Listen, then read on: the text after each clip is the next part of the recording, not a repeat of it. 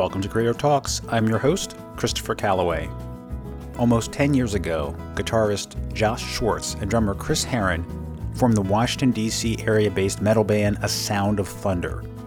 Nina Osgeda soon followed as the band's powerful vocalist. After a few changes in the bass player position, Jesse Keane completed the current lineup, bringing his talent on the keyboards as well. The recording and production of their albums were funded through successful Kickstarter campaigns, each one more financially successful than the last. Today, founding members Josh and Chris join me to talk about their latest album and comic, It Was Metal. In 2018, A Sound of Thunder released It Was Metal, a comic anthology with stories based on the tracks on the album of the same name. The book contains the song lyrics and 10 stories to accompany each track. In addition to Josh Schwartz and Nina Osgeda, receiving story credits, other contributors include Shadowman artist Bob Hall, Roberto de la Torre, Rafer Roberts, Ben Templesmith, Barry Kitson, and Mustafa Musa. How do Josh and Chris define heavy metal music? What subgenre of hard rock and heavy metal influence their sound? And what's in the works for their 10th anniversary as a band, and will we see another comic from them? Plus, they take a crack at the fun questions I ask all my guests. Today's episode is sponsored by the Comic Book Shop in Wilmington, Delaware. All are welcome, just be nice. Now let's join Josh Schwartz and Chris Herron of A Sound of Thunder, here now on Creator Talks.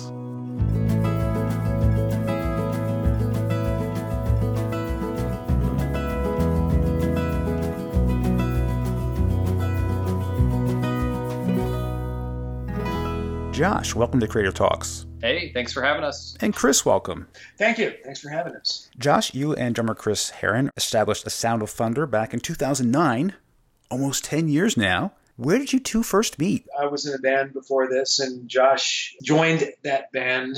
And that, long story short, that band broke up because one of the musicians was deployed. So literally the last show, we put all the stuff away, and Josh and I grabbed a beer and we were talking. We said, well, what do we want to do? Why don't we start our own band? Well, you went through several lineup changes in the first year, and then your amazing, powerful vocalist, Nina Osgeda, joined you. And then things began to solidify, and now you stand with Jesse Keane on bass and keyboards, and things just clicked with everyone. I'm just wondering, why do you think that with a lot of bands, they go through a lot of bass players? I don't know why that is, but I've just seen that happen. It's always that position. It was really hard for us to find a bass player. That was the last position we filled. We only had two singers. We had Nathan Matzinger was our first singer, and he never recorded with us. And then Nina, it's Nina Osgeda. Found Nina on Craigslist. Actually, all four of us met on Craigslist. So go Craigslist. We'll do an ad. But the bass position, man, Jesse is our fifth official bass player, I think. And then we had a ton of auditions and some temporary fill-ins. There's just a session bassist plays on our first EP. It takes a special personality to really devote yourself to the bass, because it's not really, I don't think it's perceived as a spotlight instrument. It doesn't have the glory attached to it of the lead singer or the guitar position. And it doesn't have the that all-consuming focus that the drums require. And drummers are their own special breed, obviously. Guilty. Bass somehow seems like the least sexy or the least prestigious I think, although it shouldn't be. Well, one of the things I would add about, as far as Jesse's concerned, he not only plays bass, he also has a facility in the keyboards as well. And that has creeped into our music, will at some points, I'm sure, continue to do so. You play mainly in the Washington, D.C. area, but you recently returned from touring Catalonia, Spain at the end of October. Please share why you chose that particular location and the connection it has with your singer, Nina. Well, we were very fortunate to have a pretty big hit over there. We covered the national anthem of Catalonia. The song is called Els Segadors. We had covered it for our album, It Was Metal, and really for no other reason than Nina's mother is from Catalonia originally. She wanted to do something for her mom, but something that fit within the context of the band. And this particular anthem is very metal. The traditional musical arrangement is very somber, sounds a little Soviet almost. The lyrics are just brutal. It's about farmers raising up their sickles and fighting up for independence against an oppressor. It's just super metal. So it really lent itself to a metal cover. So we recorded it. We had it completed and waiting for the album release, which was going to be in 2018. And on October 1st, 2017, the Catalonians had a referendum for independence from Spain. And the Spanish national government sent in the national police to stop the vote. They confiscated ballot boxes, but more importantly, they actually were beating people in the streets, like women and old ladies and elderly people were getting beaten up. And so we saw this, and Nina was the one that said, hey, we should put this song out early, show our support and show that we see what's going on there. And so we did that. We put it out a couple days later on October 3rd or 4th, and it went viral instantly. Got 1.5 million views in the first week, which doesn't even really sound like that much, but it was all within the Catalonia region. Wow. So super, super duper concentrated. So it would be like population wise, it would have been if we had gotten like 30 million views in a week in the US. So it was everywhere. We got coverage on Catalonian national TV and radio. Reuters came to our house here in Manassas, Virginia, and interviewed us about it. We were in a bunch of news outlets. So it was a pretty big deal. And for us, it was far and away the biggest thing that ever happened to us.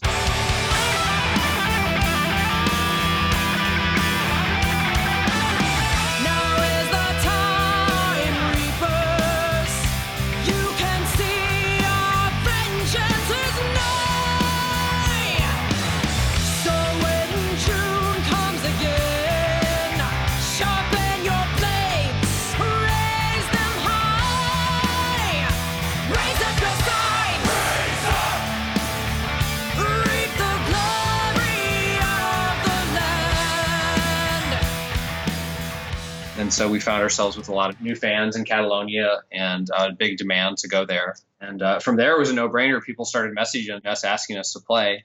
We figured out that we were going to be able to cover the cost of our airfare and go do it. So we did it. Now, this wasn't your first trip, though, right? That was our first trip to Europe. Oh, wow, really? Last year. Oh, last year. Okay. That was December. Yeah. We had played Canada before. We had flown to and played some gigs on the west coast of America, but this was our first time going overseas. How was the reception from the crowd? They've heard your music before, so I guess they were extremely enthusiastic and thrilled to see you in person. Well, we were expecting everybody to go nuts for El Segadores, but being a relatively small band, we've been slowly building an audience, fans around the world for almost 10 years, but on a humble scale. And we were kind of expecting everybody would know El Segadores, but they wouldn't know the other songs. And they might even heckle us to try and get us to play El Segador sooner so they could leave.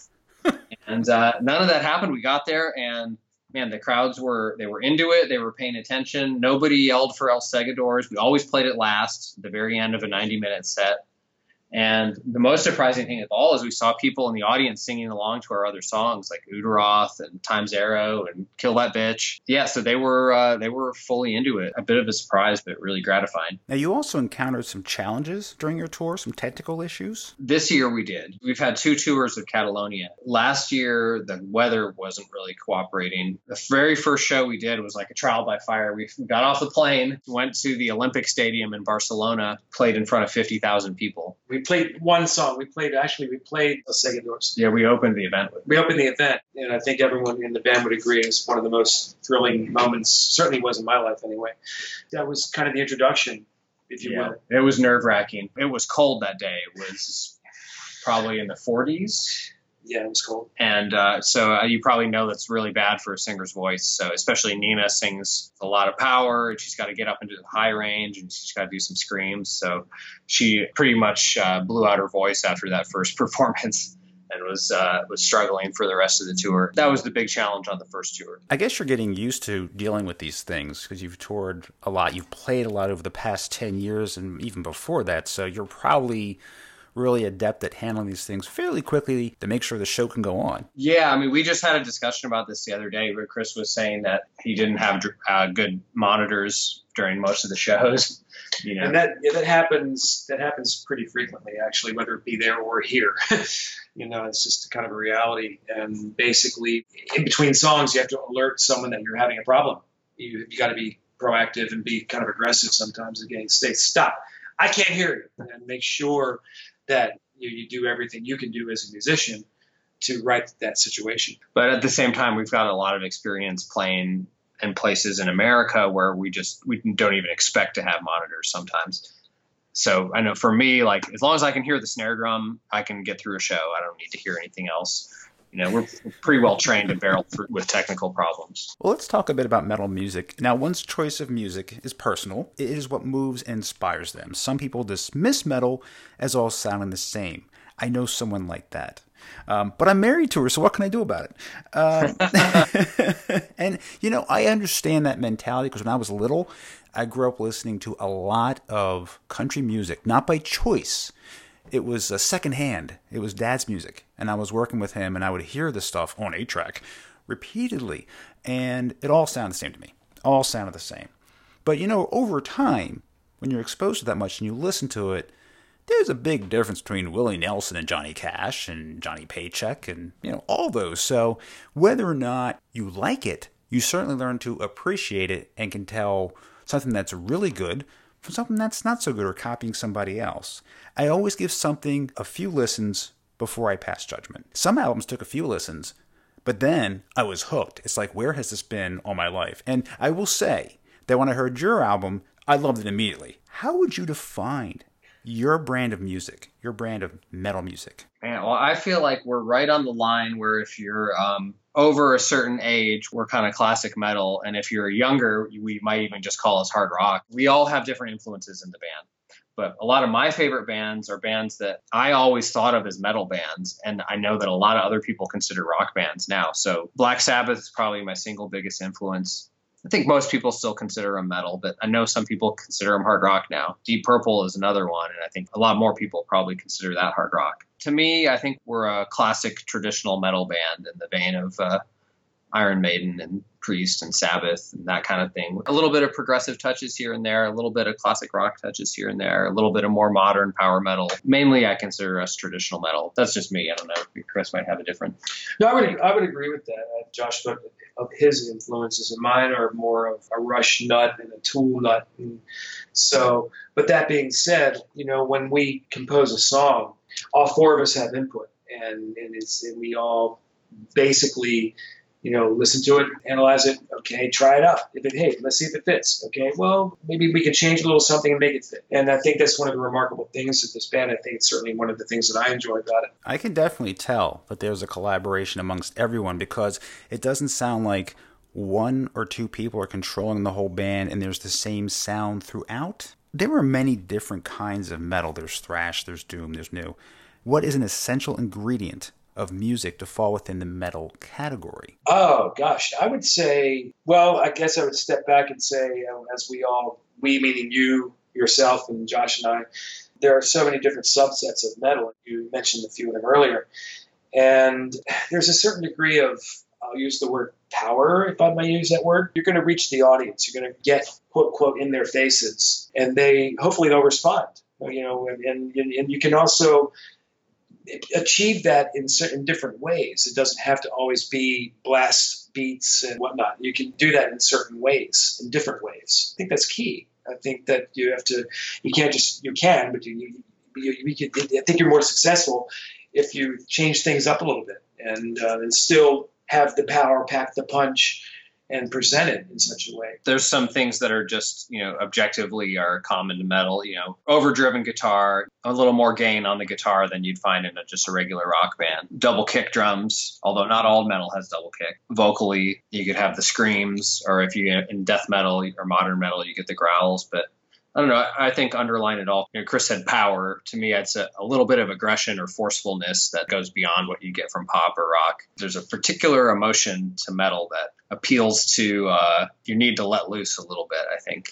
Gets you pumped up, gets your energy up. It's hard to put a finger on it, but something about the way it makes you feel, the part of your brain it appeals to. Tell you, it's great for working out too. Like, does it make you angry? No, but I get pumped up and I want to work out, so I listen to that while I'm working out. I don't really like a lot of music that would make me angry, but I like metal that gets me excited or it's right. Good for working out. Yeah, exactly. Your band has a very strong fan base, and you've had support through your albums, making them or starting them through Kickstarter campaigns.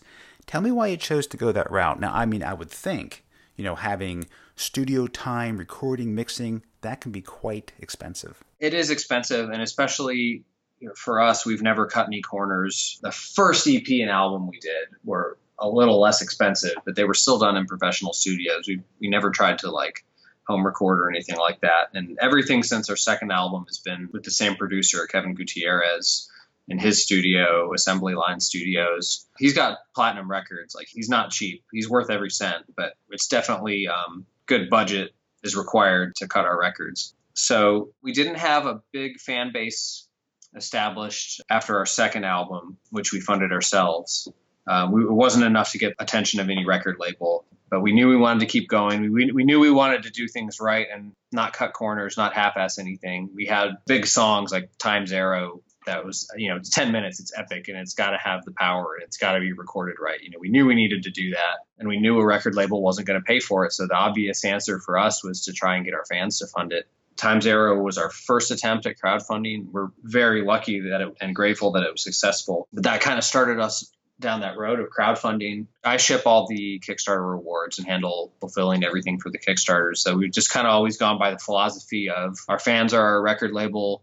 We couldn't do this stuff without them, so we always treat them like gold, treat them as well as we can. And I think people taking notice. I think they did that Time's Arrow Kickstarter. They got an album that was better than they expected. It sounded better than they expected. The songs were maybe better than they expected. The artwork was better. We did a deluxe box set on that album, which was ridiculous for a band with as small a fan base as us at that time. But we did a $60 deluxe box set. Chris wrote a short story for it. It was in a big, beautiful box. It came with a shot glass and a bunch of other stuff. And I think people just said, wow, this band takes care of its fans. We gave value for the money. Also, we stayed in close touch directly with the fans. People can always get a hold of us. And from there on, the Kickstarters just grew and grew. We started on that first one. We raised $8,000. The next one was $23,000. Then it was $30,000. Then it was $36,000. The last one was for It Was Metal. We raised, $70,000 between two campaigns for that album. It's just building trust with the fans now. So now they know if they back one of our campaigns, we're going to do our absolute best and go all out to give them the best thing we can. Well, It Was Metal was not your first time blending comic book storytelling with music. In the past few years, you've also partnered with Valiant. You did the Dr. Mirage Second Lives, Tales from the Dead Side. What attracted you to the idea of combining comics and metal music? That was mostly Nina and I. We're the comics nerds in the band, I guess. Jesse is more of a video game nerd. Chris, old school Star Trek. Old school Star Trek. No, that's not true, actually. What Josh is saying is correct, though. I've actually learned a lot about the comic world since we have been doing this. I read a lot, but I read a whole lot, but I don't read a lot of comics. I don't read comics. We're all different types of geeks, but Nina and I were mostly the comic book fans. And in particular, I grew up on Shadow Man. Valiant existed in an earlier incarnation of the company in the 90s, and they were a pretty big publisher, and they had this comic Shadow Man, who was kind of a dark voodoo/occult themed hero. His alter ego, Jack, his job was he was a jazz musician. He was a saxophonist. He used to hang out in jazz clubs and play with band. I always thought that was cool. Part of what attracted me to becoming a musician. But anyway, that character was close to me. In 2012, Valiant rebooted the character. They started the lineup again. I was in buying the comics right away. And one day, Nina and I were at the Baltimore Comic-Con, 2013, I think, and we just walked right up to the Valiant table. We gave them a copy of Time's Arrow, and we said, hey, we're a Sound of Thunder. We want to do some music with you guys. Valiant, being the cool company that they are, actually were into it. We were in touch with their executives the next week. Just went from there. So we had a great time working on that album. I'm a longtime Shadow Man fan. That's one of my favorites. I was reading it back in 92 also.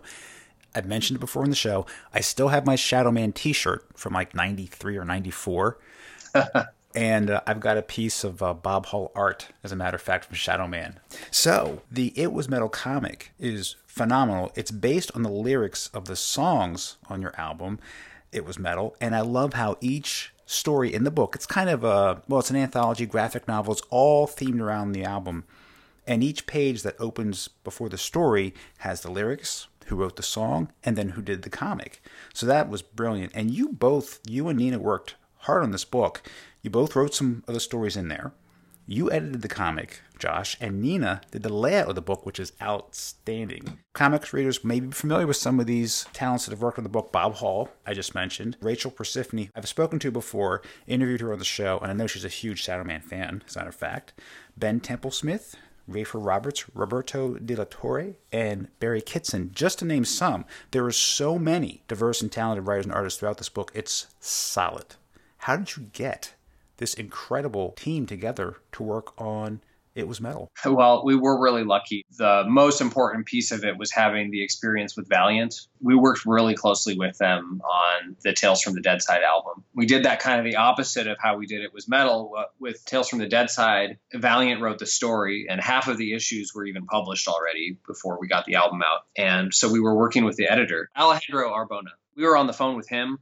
He was giving us plots before they were published so we could write songs based on those plots. And then they got us in touch with some of their artists for various pieces and parts of that project. So we first met Roberto De La Torre, who was one of the series artists on Shadowman. He did an exclusive piece of art for us for a picture disc, a single from that album. We got in touch with Bob Hall through Valiant to do the interior of the vinyl edition. He did a homage to the Shadowman number 19 cover with Aerosmith from the 90s. He drew us in the new version of Shadowman on that. And Barry Kitson did the outside, the main cover to the vinyl. Once we had a couple of those guys, it became easier to get a hold of other people because they knew we were serious and we had this licensing deal with Valiant. Even comics artists, they're a lot like metal musicians. Like, as fans, we hold them in great esteem and, you know, we think of them as a really big deal. But in reality, a lot of them will take side work. So they're not that hard to get a hold of. We got Rafer Roberts. He wrote 3 of the stories for us in the book. I think it just started as side work for him, but that became a really good relationship with him. He did a couple more stories for us after that, as we got along really well. He and his wife, Andrea, who works for Diamond Comics Distributors, they got us in touch with Ben Templesmith. You know, so it just kind of spider webbed out like that. The last couple of gaps we filled, the very last one actually came from sending a letter to the Joe Kubert School of Art. I told them we were looking for somebody to do a story, and they put the word out for us. And that was how we got the last artist we hired on the book was Robert Daniel Ryan, who did the Outlacotte story. And he was a Kubert School graduate. There are great stories in there. I mean, it's, like I said, it's solid. Some of my favorites, you know, Bob Hall started off the first story, Phantom Flight. Aforementioned Ben Templesmith worked on Lifebringer. Roberto worked on Obsidian and Gold. Charles II, that was a really cool story. And that's something I understand that Nina wanted to write. That was based on historical rumor, I guess. That story was based very closely on the lyrics. So Rafer kind of basically storyboarded it, but I would say Nina basically wrote the story, and Rafer came up with the visuals. She wrote it as a sea shanty. So if you go back and read the lyrics, you put on your best pirate voice, kind of read it like a da-da-da-da-da-da-da-da-da. She wrote it as a sea shanty. I guess the rumor was at some point that King Charles II they believed that the bones of Irishmen had some kind of special healing or restorative powers. So he would dig up the graves of Irishmen and grind their bones up and put it into a tincture and drink it. Okay.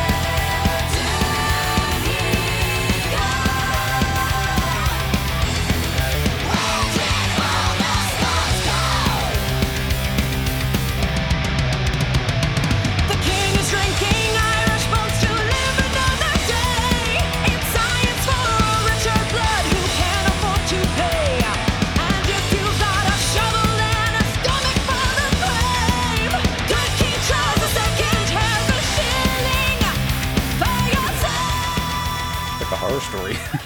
I like that Rafer played it that way too. Rafer has a gift for the last page surprise ending. So you'll notice all of his stories have good like final panels or final pages. He came up with the ending, which I thought was a clever ending. And then it finishes up the book with Fortress of the Future Race, and that was Barry Kitson did the art on that. The album is phenomenal. It's one of those albums that when you hear the last song, you're pumped up and ready to start all over again. You know, it leaves you wanting to, really, you want to start all over. And it has a strong opening with Phantom Flight. A hidden nightmare turned reality one day. Falling from the sky, the gods came out to play. Disguised by war machines, we could not see their face. A firestorm of death revealed contempt for the human race. Turn back to fight, the happiness we tried. Turn version through into the stratosphere together. Then they rose and took flight. Like birds of prey, they soared into the night. Who knew that men could fly so high as the final butterfly? And then it goes right into Lifebringer, which is a good second song to go into. So you're not slowing down at all. I mean, things just keep hammering away. The title track, it was Metal, Charles II, and then a strong finish with Fortress of the Future Race.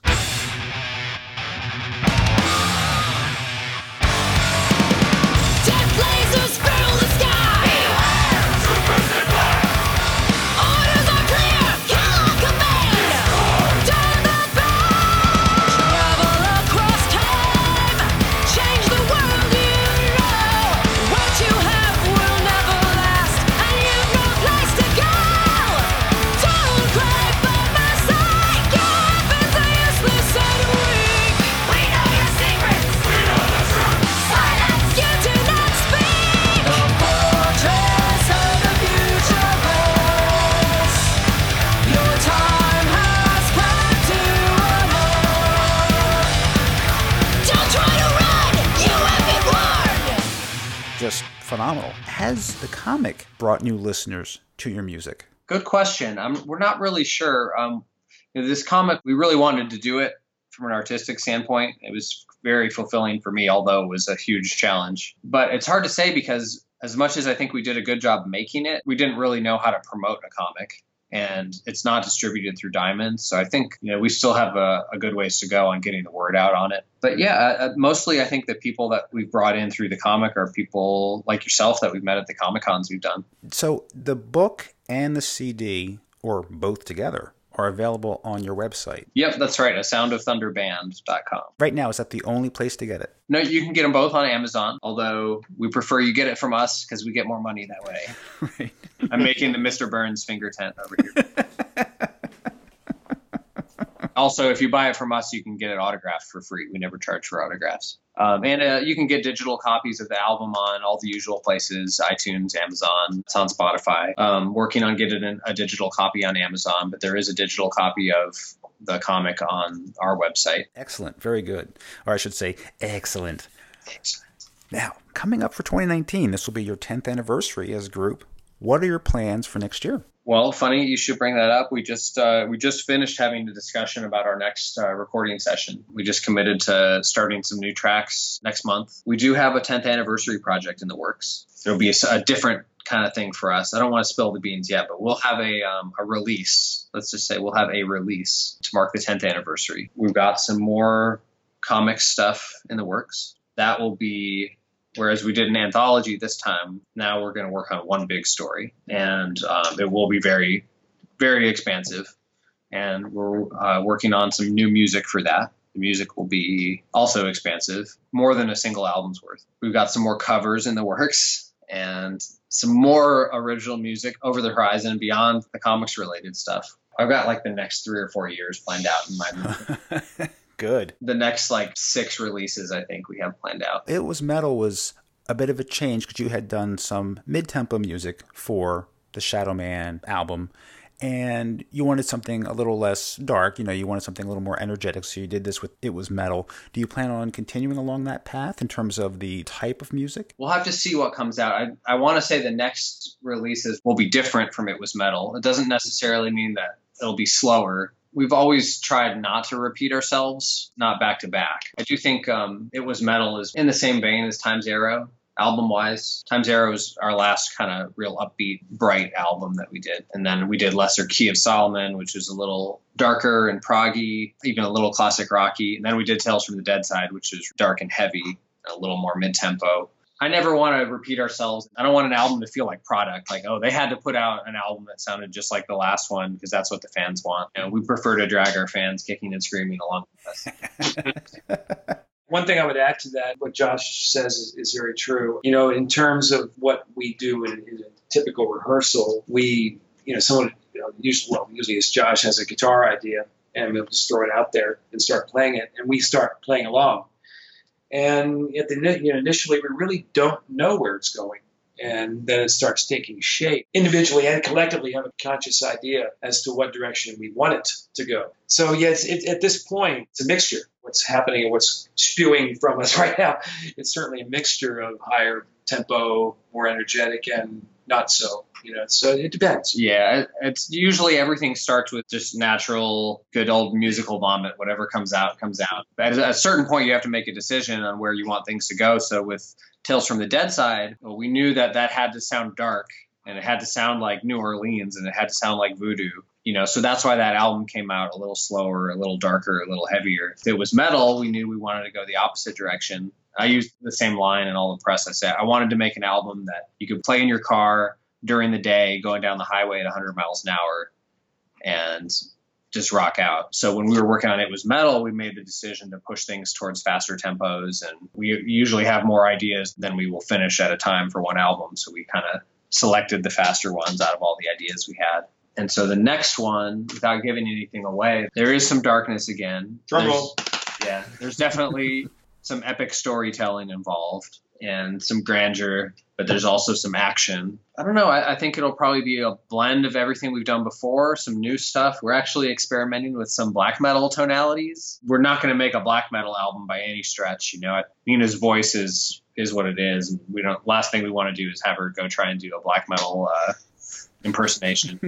You know, but some of the chord structures from black metal are interesting. They're different for us, and they're kind of providing a little different flavor here and there. It's just going to be a mix of kind of everything we've done, plus a little bit of progression and maybe a little more complicated. Not sure yet. We're going to see where it goes. We'll definitely take it in a direction that feels good, because ultimately, you know, we want to do songs that are fun to play and fun to record and fun for people to listen to. As you're developing songs, do you take them on the road? Do you occasionally perform them live before they're released on CD or digitally? We have done that in the past, yes. I think It Was Metal was the first album where we didn't play any of the songs live before the album came out. I don't know. I can't even remember why we didn't do that, really. Man, every other album release show we've ever had, we've always played a song from the next album. We've been very far ahead traditionally. Now we're going to have some time. We're going to be working on a lot of new stuff coming up pretty soon. I think we'll probably start playing some of them out. It'll be fun for us. Yeah, it's something we enjoy doing. It's kind of on-the-spot pressure. We rehearse a lot, too, since we all live in the same area. We rehearse twice a week as a band, and then Chris and I have an extra third rehearsal usually every week. When we have new stuff that we're getting ready to record, we play it a lot. It develops pretty well just in rehearsal, but then sometimes we will take it out live, too. Now, your next event is coming up, I believe, January 5th at Autobar in Baltimore. You're going to be there with a bunch of other bands as well performing that evening on January 5th. Is that all ages? Good question. I'm not sure. I might be able to tell you real quick. I'm just wondering, because my 7-year-old's been like, I want to go to a concert with you. I'm like, well, I don't know if you're old enough yet. He goes, well, how old do I have to be? I said, well, I don't know if there's a rule. It depends on the venue. It depends on what the rules are. I don't know. But he's really interested in going along with that. Oh, sweet. Does he kind of take an interest in music in general? Or? Oh, yes. He listens to all kinds of music, hip-hop, metal. He listens to what I listen to because he's in the car with me, so he's got to listen to it. He's exposed to it.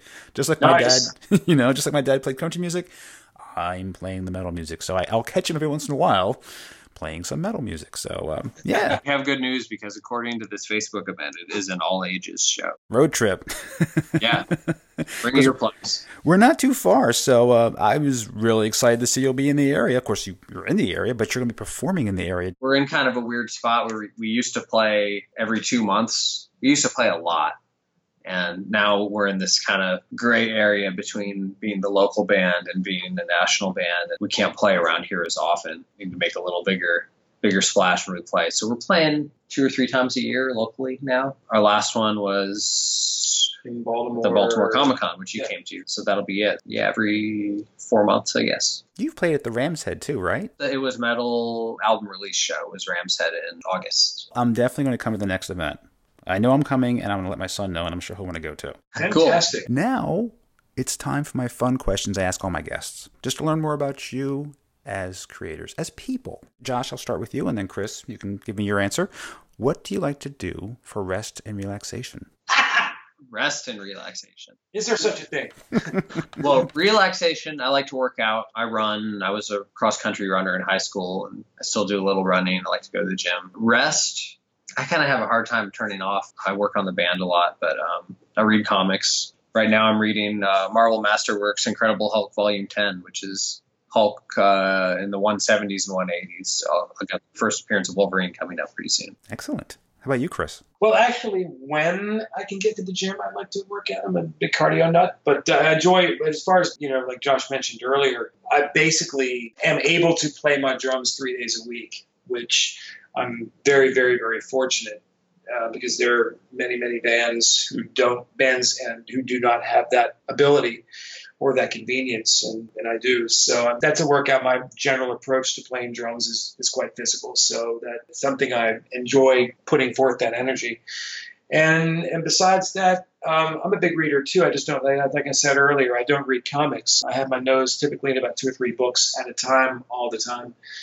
And enjoy music. Love listening to music. I mean, I'm a big music nut. I hardly ever watch TV. I just go on YouTube and look at videos of bands that I like or would like to investigate. Thinking back to any birthday, which one stands out in your mind and why? Oh my gosh.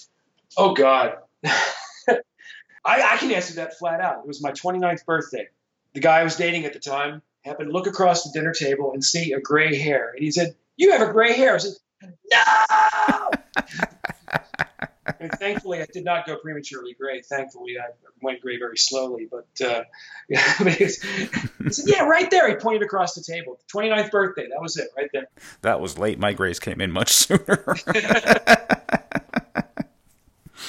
For me, I can't remember the year, but it was probably around 31, 32. We had a gig. It was on my birthday. It was the night that we met one of our biggest fans for the first time, a guy named Tim Searbaugh. He's started putting on a private show at his home every year, always centers it on us. We headline it, and he brings in a huge audio setup and tons of people, and he's been a huge backer of the band. And that was the first night we met Tim. So that was a special show for that reason. And it was my birthday, and Nina brought in some kind of cake that I found delicious, but everyone else found horrid because I like the really cheap sheet cakes with a ton of that cheap frosting. Was that the time you ate the entire cheese cake? Probably. Oh, no. And she bought me a zip up Captain America hoodie. Oh, I remember that. That goes down over your eyes and has like eye slits. Oh, cool. I remember just having a really good time, and we've got a picture of all of us with me wearing that stupid hoodie. That was great. Yeah, because I came back for a piece of cake the next day or something, and it was Oh, gone. I demolished it. Gone. The old sheet cake. Oh, my God. Now, thinking back to a very specific period in your life, middle school age, what pictures or posters did you have on the bedroom wall? Josh. Oh man, Zeppelin. that was Chris. Okay. You know what? In middle school, it would have been pull-out posters from comics, pinups from the annuals, and pull-out posters from like Spawn and Savage Dragon, and probably the X-Men Executioner's Song crossover had posters. And I can't remember what like my first rock and metal posters were. Oh, they would have been from magazines too. Ozzy stuff. I was a huge Ozzy fanatic. So back in the days of like hard rock magazines, I remember I had they did a special issue all on Ozzy. And man, I think I pulled every page out of that thing and stapled it to my door. Now, I have a hypothetical question for you both. You're stuck on a deserted island. To pass the time, what is the one book you would want to have with you if you're stuck on that island? Chris, you're an avid reader. What would be that one book? Oh, my God. I have to choose one. Oh, my gosh. Oh, wow. Where do I go with this? I can think of different points in my life and different authors and different. Oh my gosh. Can I have a choice of 10? Oh, okay. I'm not dodging the question, honestly. No, I know it's tough because I could ask you that question every year and it would probably be something different. It would change. Yeah. You know what? I'm going to go right to this book. It's a book I read about 2 years ago, and I happened to see Jesse was reading the exact same book and had it with him on tour while we were in Spain. I looked at it and I said, I read that about 2 years ago, and it's a phenomenal book. It's called The Road by Cormac McCarthy. Okay, and what's that about? It's not a happy book. It's an apocalyptic future. kind of right? apocalyptic kind of future, and how these people are dealing with it, and how a father and his son are dealing with it. Yeah, it's a very intense read. There you go. I would do that. Ask me 10 minutes from now, I give it up. All right. Josh, how about you? Do you have that one book you'd want to have with you? Well, I was tempted to say something by Ray Bradbury, but since I'm stuck on the island for who knows how long, his books are all pretty short. So unless I can get a 1,200-page compilation of all his short stories, I guess I would have to go with Lord of the Rings. That'll keep you busy for a while. Am I allowed to take all three parts in one book? Yeah. No, yeah, I do allow like sets. If it's volume 1 or a collection of something, someone says, I want Harry Potter, all the books, then that's fine. It's that collection. I enjoy Lord of the Rings. That would take me away and pass the time for me. So yeah, I would go Lord of the Rings. One more hypothetical. A toy company says, I'm going to make an action figure of you. Now, what do you want to be your accessory with that action figure? You can go with the first one that comes to mind, whatever, Chris's mind obviously went straight to the gutter. It went directly to the gutter.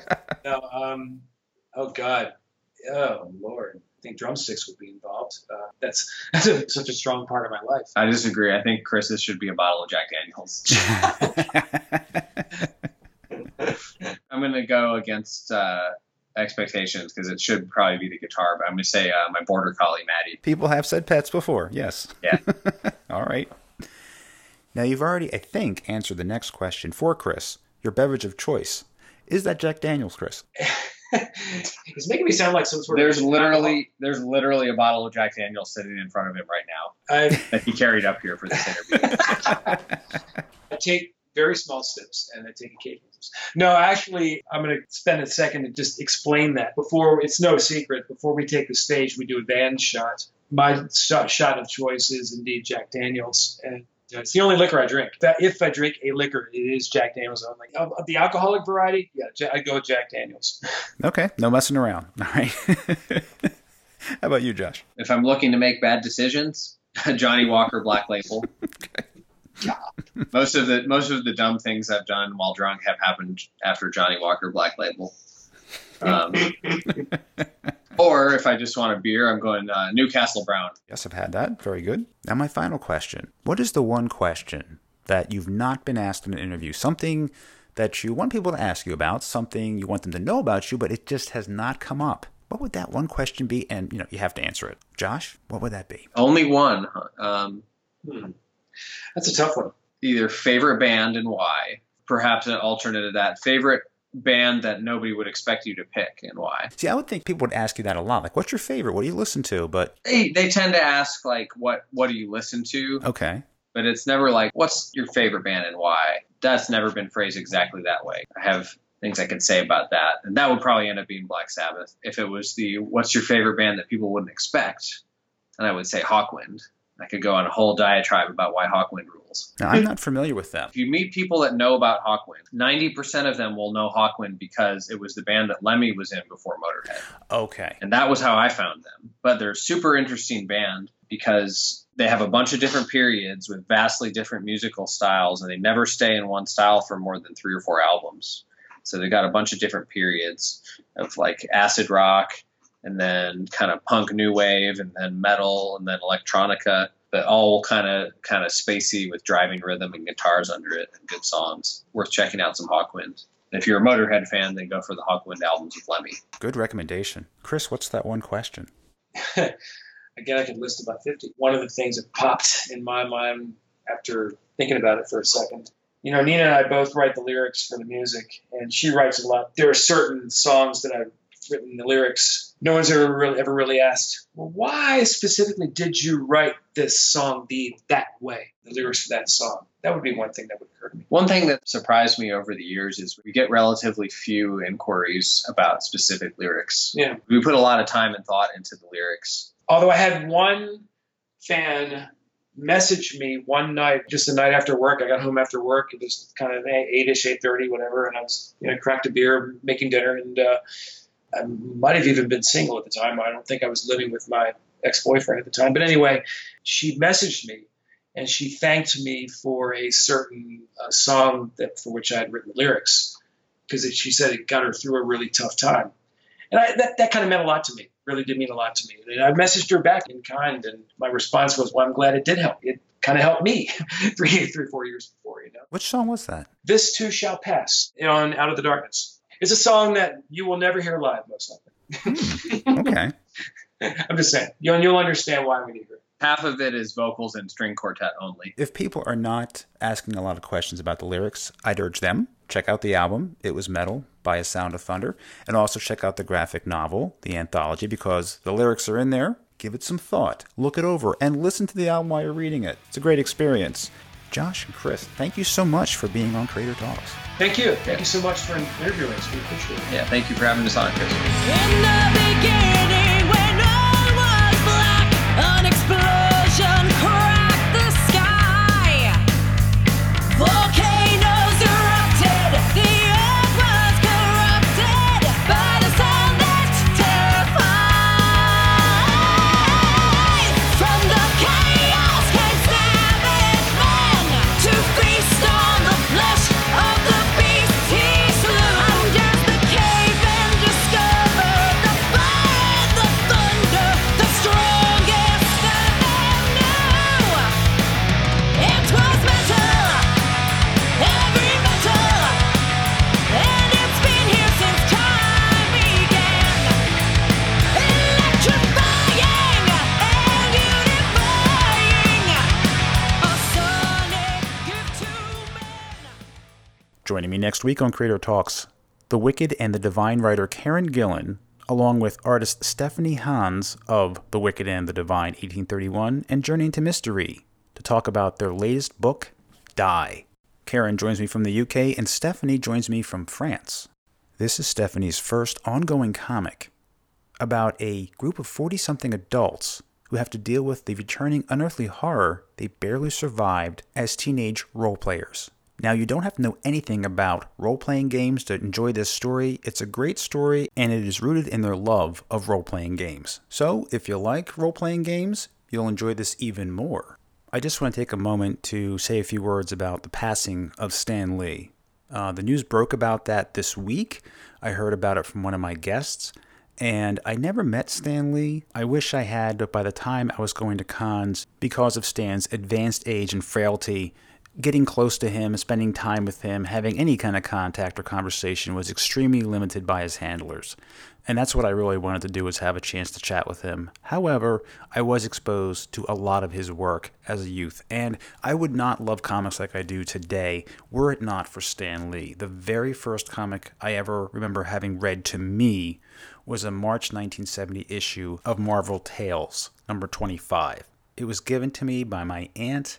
Her son had a copy of it, scribbled in it, tore off the cover, and replaced it with a copy of Fantastic Four number 97, The Creature from the Lost Lagoon. That comic was beat. And it wasn't that old, and it was probably read to me in late 1970 or early 1971. But why it had such a lasting impression on me was that it contained 3 Stan Lee stories. Man on a Rampage, which was written by Stan Lee and drawn by Steve Ditko.